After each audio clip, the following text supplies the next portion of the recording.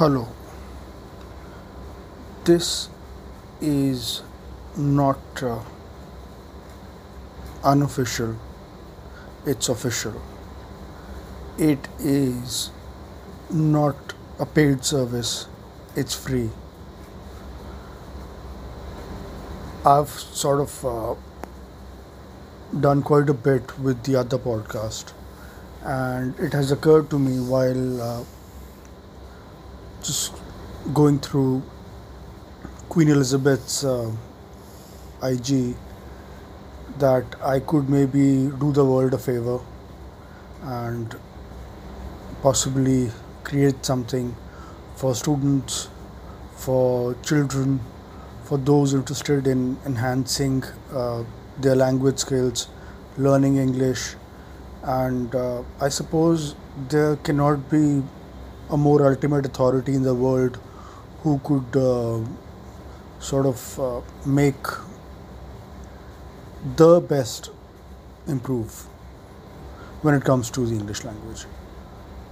So the reason is that I may not have done uh, anything, but what I have done or what has happened is that I found myself loving English as a weak child and thinking that I was going to be liking it and being involved in it.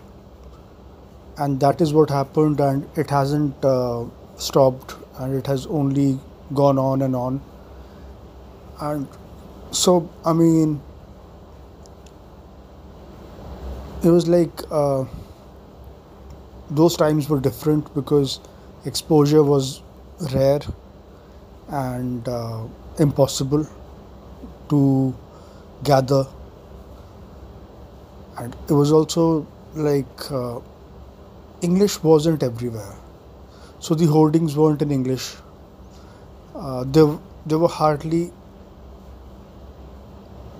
materials were unimaginable in English at all. There was nothing, and so it's like I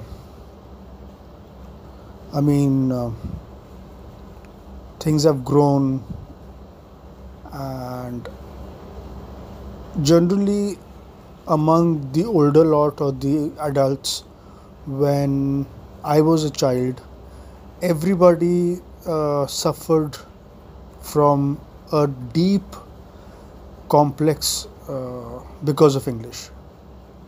So you could be on TV in India and speaking in English, but you at the same time had uh, a huge complex, and that was impossible to get rid of. It was always going to be there. It could not have been removed, but uh, I guess magic has taken care of it.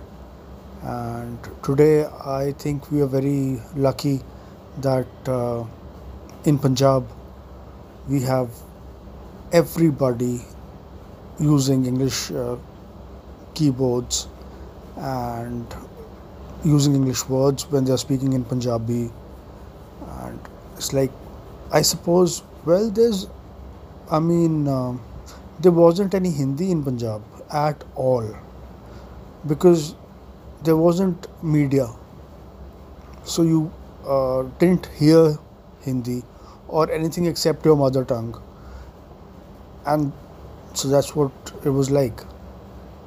But I guess even today in Punjab, I think people understand and know more English and use more English than any second language.